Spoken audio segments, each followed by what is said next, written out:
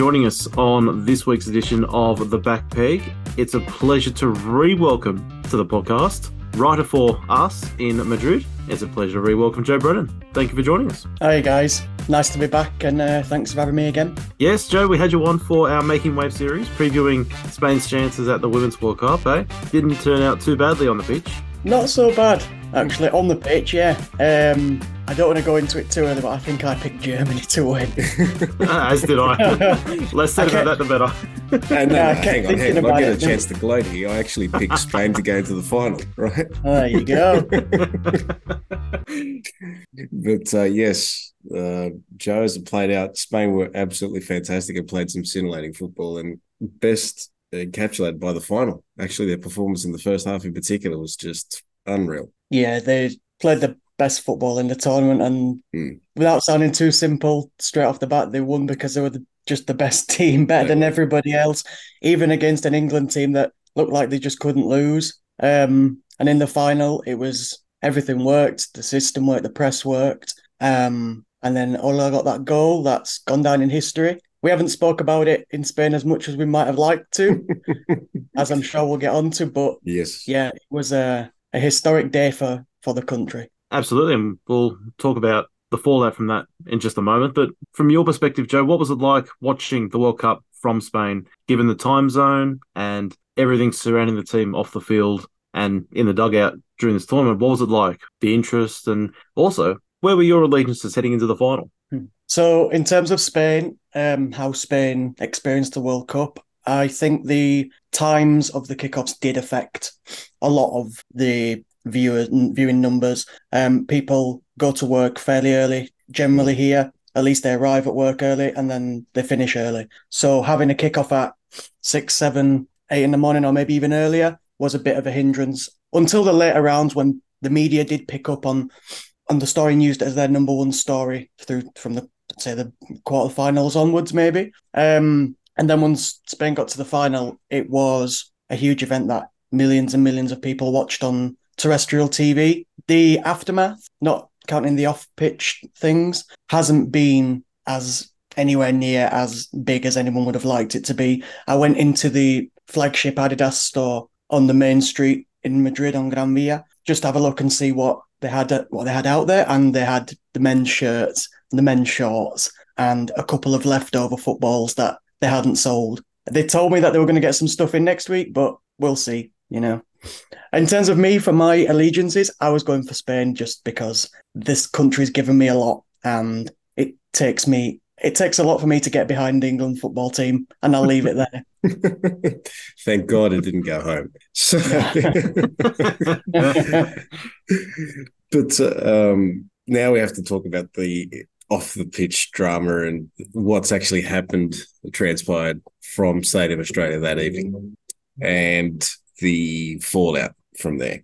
And one gets the impression from here that is just a minor reflection of, or it's, I guess, a manifestation, for want of a better term, of what some of the issues may have been prior to the World Cup. Is that right? Looking at it from afar, are these issues the issues that have been circling around and they just came to the fore as a result of the World Cup celebrations? Or I don't think it's as cut and dry as the 15 players who signed the first email didn't go to the squad because of sexist and horrible machista, as you say in Spanish. I don't really know what the English word is for that. Values and ways of seeing the world.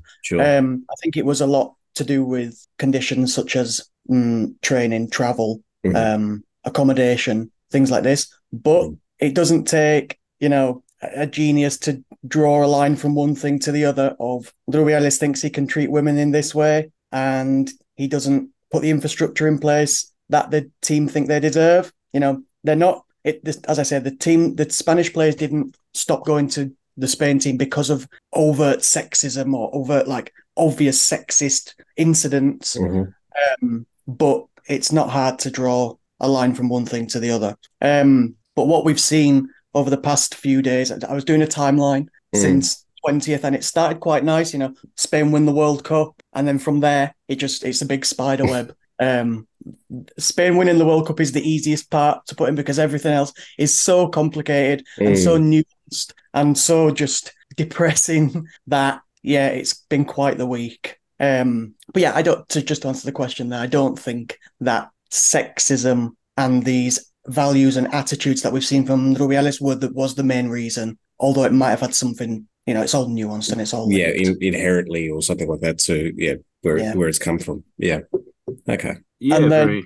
oh, Oh, sorry, go go on. on. Oh, No, you I go. was just going to talk about the fallout, basically, that it's all like, where are we now? I was trying to do like a day-to-day thing, as I say. And when I wrote, Rubiales' mother locks herself in the local chapel and refuses to eat, I just nearly threw my pen on the floor thinking about how crazy this week has been. Yeah, it's, I suppose, amazing is one way to describe it. Depends on your perspective, I suppose. But this story has just grown from the biggest story in women's football to the biggest story in football, full stop. And there's only been maybe one or two stories in the past couple of months that could eclipse it in terms of how much focus it's getting. Is that a credit to this Spanish team for what they've been able to potentially generate and shine a light on some of the issues in Spanish women's football? Is it more of a shame that they can't just go out there and be athletes and be the best team in the women's game? Good question. Yeah, it shouldn't take winning for this to come to light, I think is a huge point behind it all. We're talking hypotheticals, but if England had have won, then the Reals wouldn't have kissed Jane Amos and we wouldn't be where we are now. The problems would still be there. So it's good, and I'm doing air quotes, that this happened to generate the reaction and to hopefully end where we all want it to end. But yeah, it's just utterly depressing. The Spanish players have been asking for this for a while, and I think the issue when it first came out back last year after the Euros was the lack of specific examples of what the players were actually complaining about, which just led to a vacuum that was filled with, is Villa doing this? Is Villa doing that? Is Torres doing this and that? Now we're seeing what the problems are. So yeah, in a sense, it's good that it's happened, and we just hope it could be Spain's Me Too movement, really, because it's just highlighted a rot on the inside of the federation that has obviously been there for years, and that with everything that's come out, Rubiales has done absolutely nothing to get rid of. He's instead stood in the centre of it and fed off it. So, Joe, one of the most fascinating parts of this fallout has been the extraordinary General Congress, I think, if that's the right term, or the extraordinary general meeting that was held by the Federation in the aftermath. And maybe we've lost some things in translation here, but we essentially got the gist that Rubiales was quite strong in the sense that he was determined not to resign, and saying that he won't be pushed or he won't be forced. And obviously there was a show for the cameras and support from both the men's and the women's national coaches. But what are some takeaways from that, or that we may have missed in the English-speaking world, right, as far as the nuances are concerned, that have come to light that are really of concern? Because it seems to me that there's a bit of a power play as well with regards to the way that the regional aspect of the federations work. And here's an opportunity now for, the political machinery around football to come in now. And is this Rubiales' way of trying to address that issue as well? I think the General Assembly meeting was one of the most extraordinary things I've ever seen in my life. When Rubiales, there was no mistranslation. You didn't miss anything. It was as black and white, as cut and dry as "I am not leaving. I am not leaving" 5 times over and over, to rapturous applause from the people sat below him, including Jorge Villa and Luis de la Fuente, the women's and men's managers. The Rubiales also offered Jorge Villa a new contract on the spot, which is extraordinary, in that meeting, for 4 years and €500,000 a year, going from a public contract negotiation. It's just insane, right? No, it wasn't a negotiation. It was a public offer. Yeah, well, that's right. Yeah. Exactly. If he's going to go from 170,000 a year to $500,000, and he wants to negotiate that, well, that's yeah. Well, but yeah, that I've been told is not legally binding. So that I wouldn't have thought so. Because there was some speculation as to, well, he said it and he's the boss, but obviously it has to go through different people. Yeah, that's right. Yeah. Everything that happened at this meeting, was it a stunt? Was it staged, in the sense that he we all had the impression that he was going to this meeting to resign, and then partway through it, gets up and says, "I'm not leaving," something out of Wolf of Wall Street. Was that the plan from the get-go, or was it a change of heart mid-meeting? It's a great point. Everybody was briefed that Rubiales was on his way out, and this came from the Federation. Where else is it going to come from? And then he stands up like maybe an ex-president of the United States might and shouts, "I'm not leaving."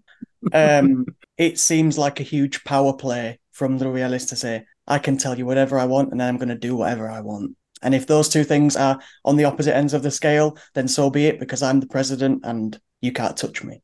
One of the other crazy things, just while we're racking them off, is that Rubiales actually the Federation told UEFA to punish the Federation because of government intervention in the whole thing. Because just about to ask you that. Apology, Pedro Sanchez, the acting prime minister, said that it was not enough, which it wasn't. It was, "I'm sorry if you feel bad" apology, one of those ones. And that was said to be not enough by government, who then opened an investigation into his behaviour. Rubiales said this was government intervention on the Federation, which is not allowed according to FIFA and UEFA. Yeah. So the Federation asked for UEFA to potentially expel Spanish clubs from UEFA competitions, which is really tearing the house down as you leave for the last time. And that ban would extend to the national teams as well.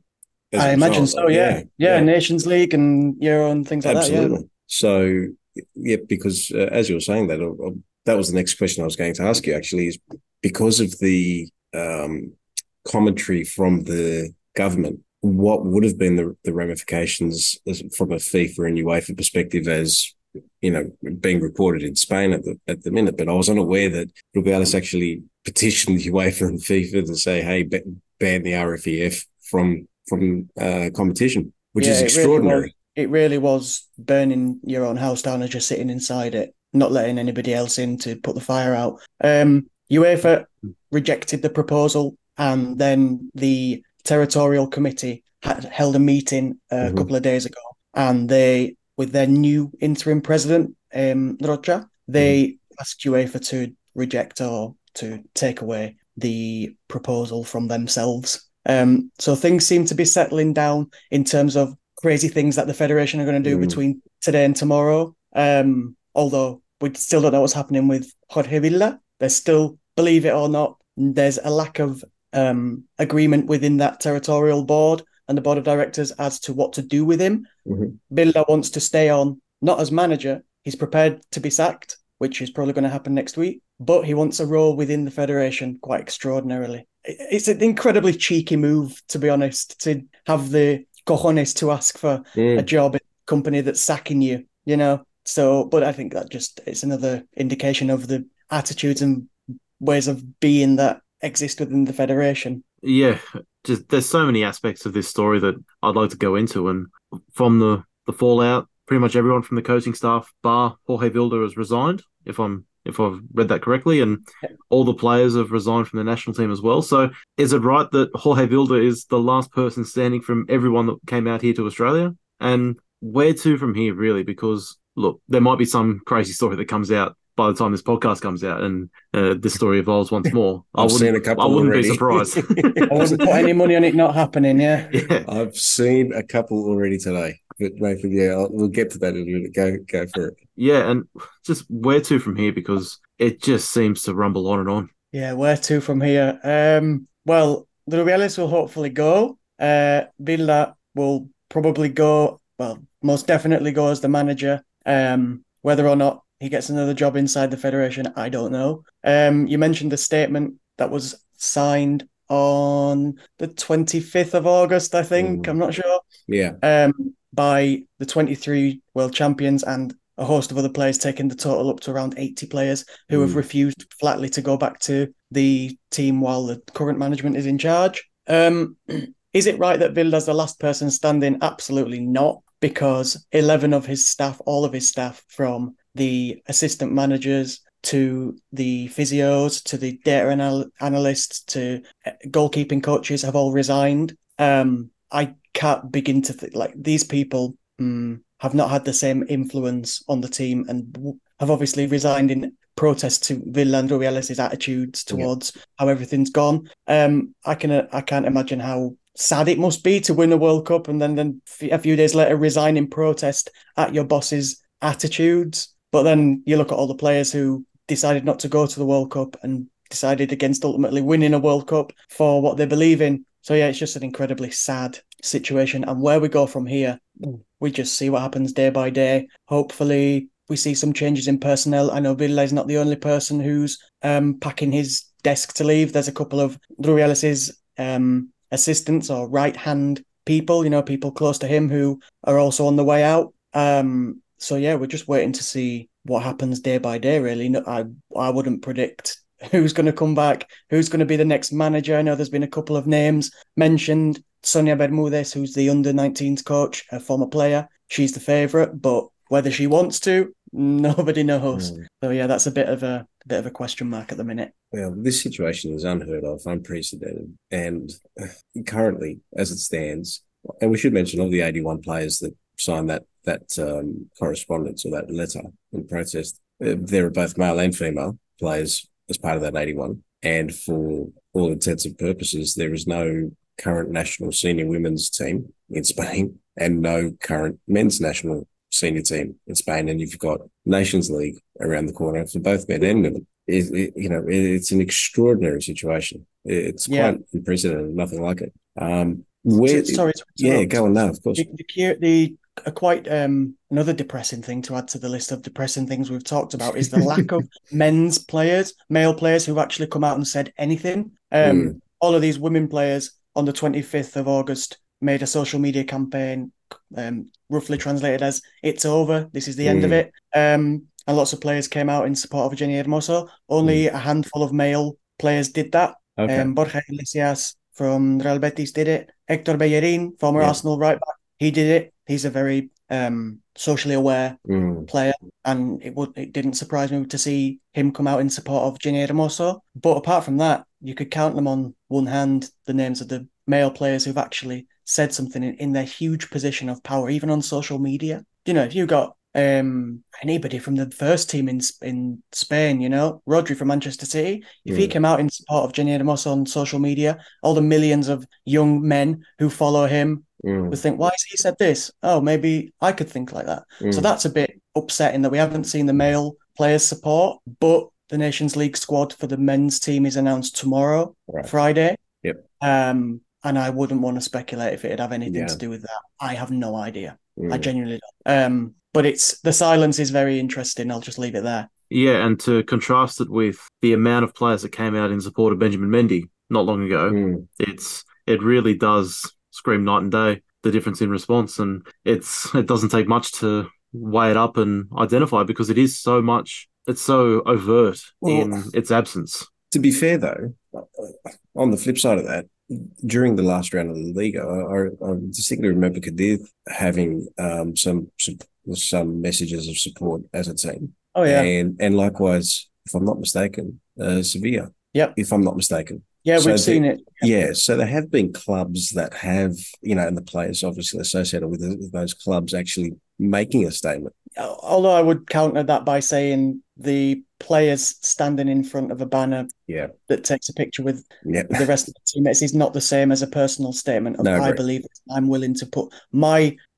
career or short-term success on the line. Because let's be honest, if the Spanish captain comes out tomorrow and says he's supporting Jenny and he doesn't play in this round of Nations League fixtures, it's not going to affect him for the Euros next June or July. Sure. It's going to be a short-term whirlwind on social media of misogynists saying, why are you doing this? He turns his phone off and he's in the squad in December. Yeah.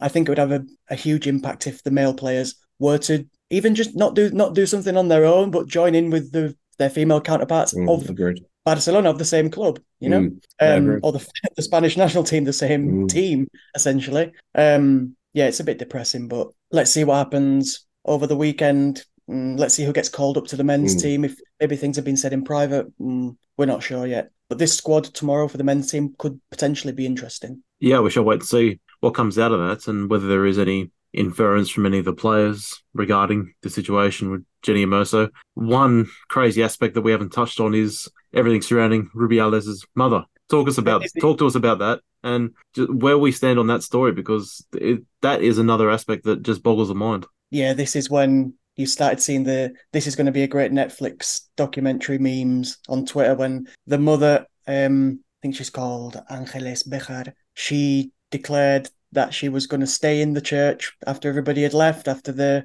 priest had left, and she was locking herself in there, and that she wasn't going to eat until the quote bloodthirsty hunt of her son was over. It's in a small village in Granada, so in the south of Spain. So you can imagine the typical idyllic white villages with the white church. She's an old Spanish lady locked in one of those lovely looking churches. The latest update that we have is that she's actually out of the church and after being moved to hospital under guidance from the priest. I mean, I don't know how old she is, but Rubiales is 45, I think. So you can imagine how old she might be. Yeah. A lady like that's not going to be able to do a hunger strike for a long time, you wouldn't imagine. So she's eating now anyway. That hunger strike's over, I think, under medical advice. That's the latest. But yeah, it just was the thing that I don't want to say it's not humorous. It's just extraordinary. No, that's right. Yeah. It just highlighted the absolute craziness of this whole situation that the mother could put herself in the spotlight. But it's also curious, and I'm not drawing any lines, I'm just highlighting it, that other female family members of Rubiales came out in support of him. Yeah. And the only male family member to come out in support or to come out to talk about Rubiales is his uncle, who used to work with him until he was fired. He worked with him at the Federation, and he came out yesterday and said a whole host of accusations against Rubiales that, if true, would be hugely damaging for him. But yeah, that's the latest update on the mum, that she's still going, but she's not on the hunger strike anymore. That was the craziest part about. There's two crazy things that I've seen today. Was one that you've just mentioned there, Joe, was the uncle and him speaking out, but also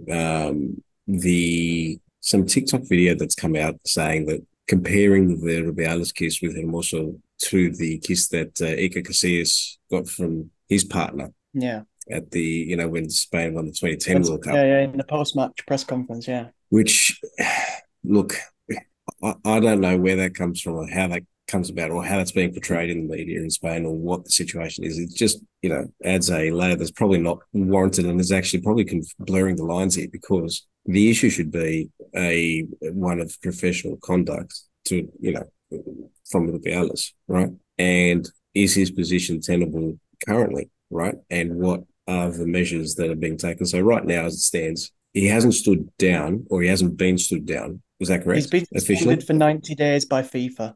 Right. Yeah, FIFA. Yeah, but with the RFEF, as far as the RFEF is concerned, there's an interim president in his place. Okay. Right. And the Federation have asked for Rubiales to step down, which he hasn't got yet. In terms of the comparison to the kiss with Iker Casillas and Sara Carbonero from the World Cup final, I despair, really. Yeah, it's got nothing to do with it. This is not... Rubiales was Ginny Hermoso's male boss, and exactly. In public, he puts her in a situation that she can't get out of, and he forcefully kisses his employee in front of millions of people for everybody to see. It's a case of sexual misconduct, and it needs resolving. The Iker Casillas one was not comparable in any way, shape, or form. That's right. It's not even a debate. The people who are putting those videos up know that bad news and bad opinions spread quicker than reasonable ones. Yeah, and it all boils down to a case of sexual harassment in the workplace. And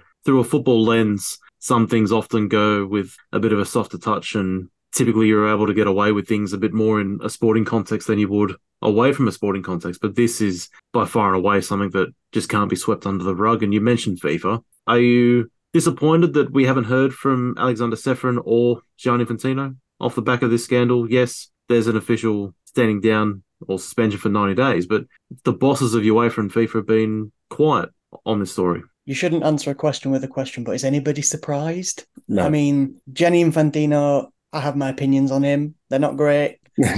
Feel free to share them as we refer to him, El Presidente. I saw him at I watched the Inter Miami game last night against Nashville in MLS, and he was sitting there with Jorge Mas, the president of Inter Miami, and I just shook my head in disgrace that I had to look at this man on the telly, basically.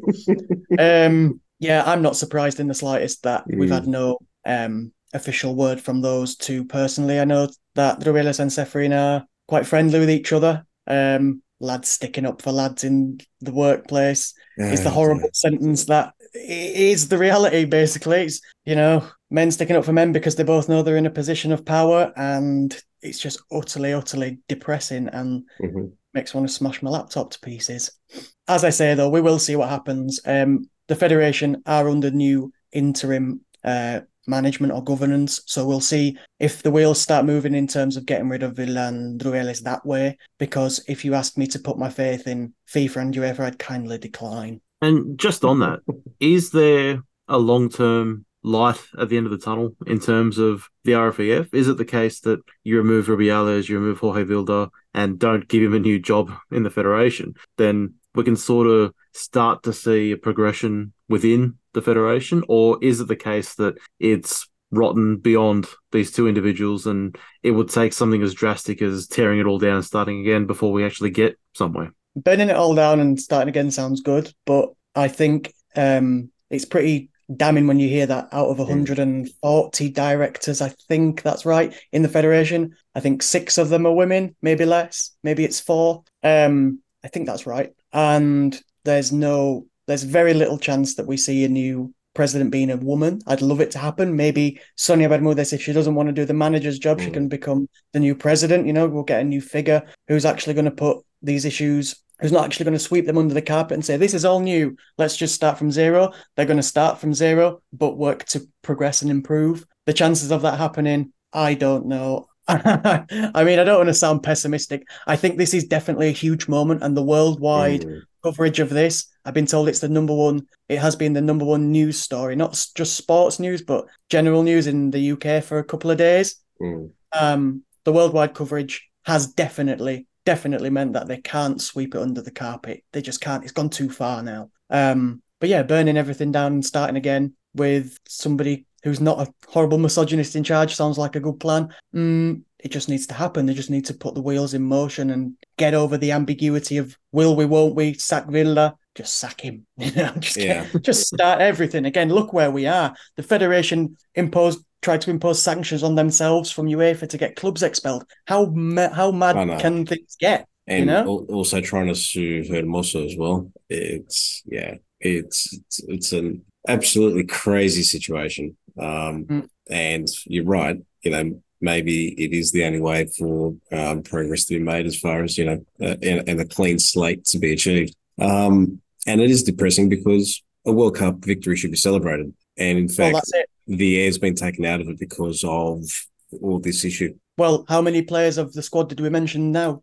None. 2? All of them, Jenny? That's right.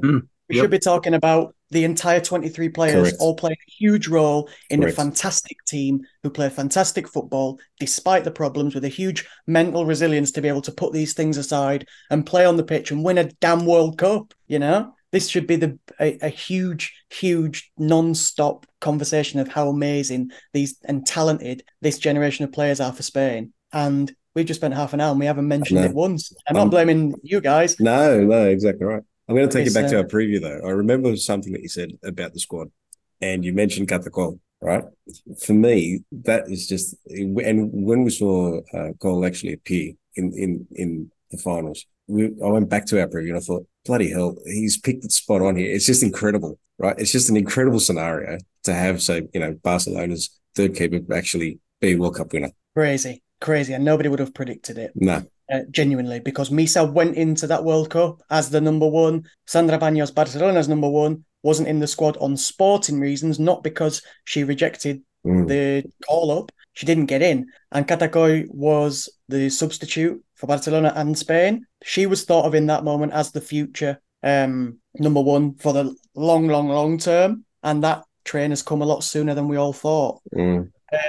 Misa is an excellent goalkeeper, but Cata got over some physical issues that she had in previous years, and nobody was getting past her in the World Cup final. I think there was a throw-in in the 97th minute or something, or a corner, and she caught it, and you could just hear the stadium, just however many people were in there, you could just hear a gasp from all 4 sides of the stadium. She was excellent in every game she played, really. And I think this is a good place to really wrap it up a little bit, talking about some of the players on the pitch. And it's amazing what this Spanish team have been able to achieve in terms of winning the World Cup with a bunch of players who weren't there on moral reasons, as well as not quite fully fit Alexi Putellas. And it's amazing to think, provided they can sort these issues out off the field, even not to a complete revamp entirely, just get everything in a decent state moving forward, how far this team and this squad can almost dominate women's football for the next decade. Yeah, I met a family member actually after the final just for a drink, and he said, I saw one of your tweets that said Alexia's on the bench for the final. Is she not the best player in the world or something? And I said, yeah. And he said, so how come they left her on the bench? I said, well, because Spain have got the talent to be able to do that. And normally a two-time Ballon d'Or winner left on the bench, you think, oh, let's just risk it for the final. You know, if she comes off injured, it's the final. But Spain have the talent in the squad to be able to leave Alexia on the bench, win the World Cup final, and that just highlights the extraordinary talent that's come through despite everything. And young talent that can look to the future as well, which I think is the most exciting thing. This is definitely, it's a cliche, but it's got to be the beginning of putting this team right and making this team the best they can be. Could be a dynasty if they get it right. Could be a dynasty. It's incredible. Definitely. Joe, wanted to thank you for your time and joining us from Madrid again. Absolute pleasure to have you on the back peg again. No, it's been great. Hopefully next time we can talk about something a bit happier. Let's talk about everything being solved and perfect. But yeah, thanks, guys.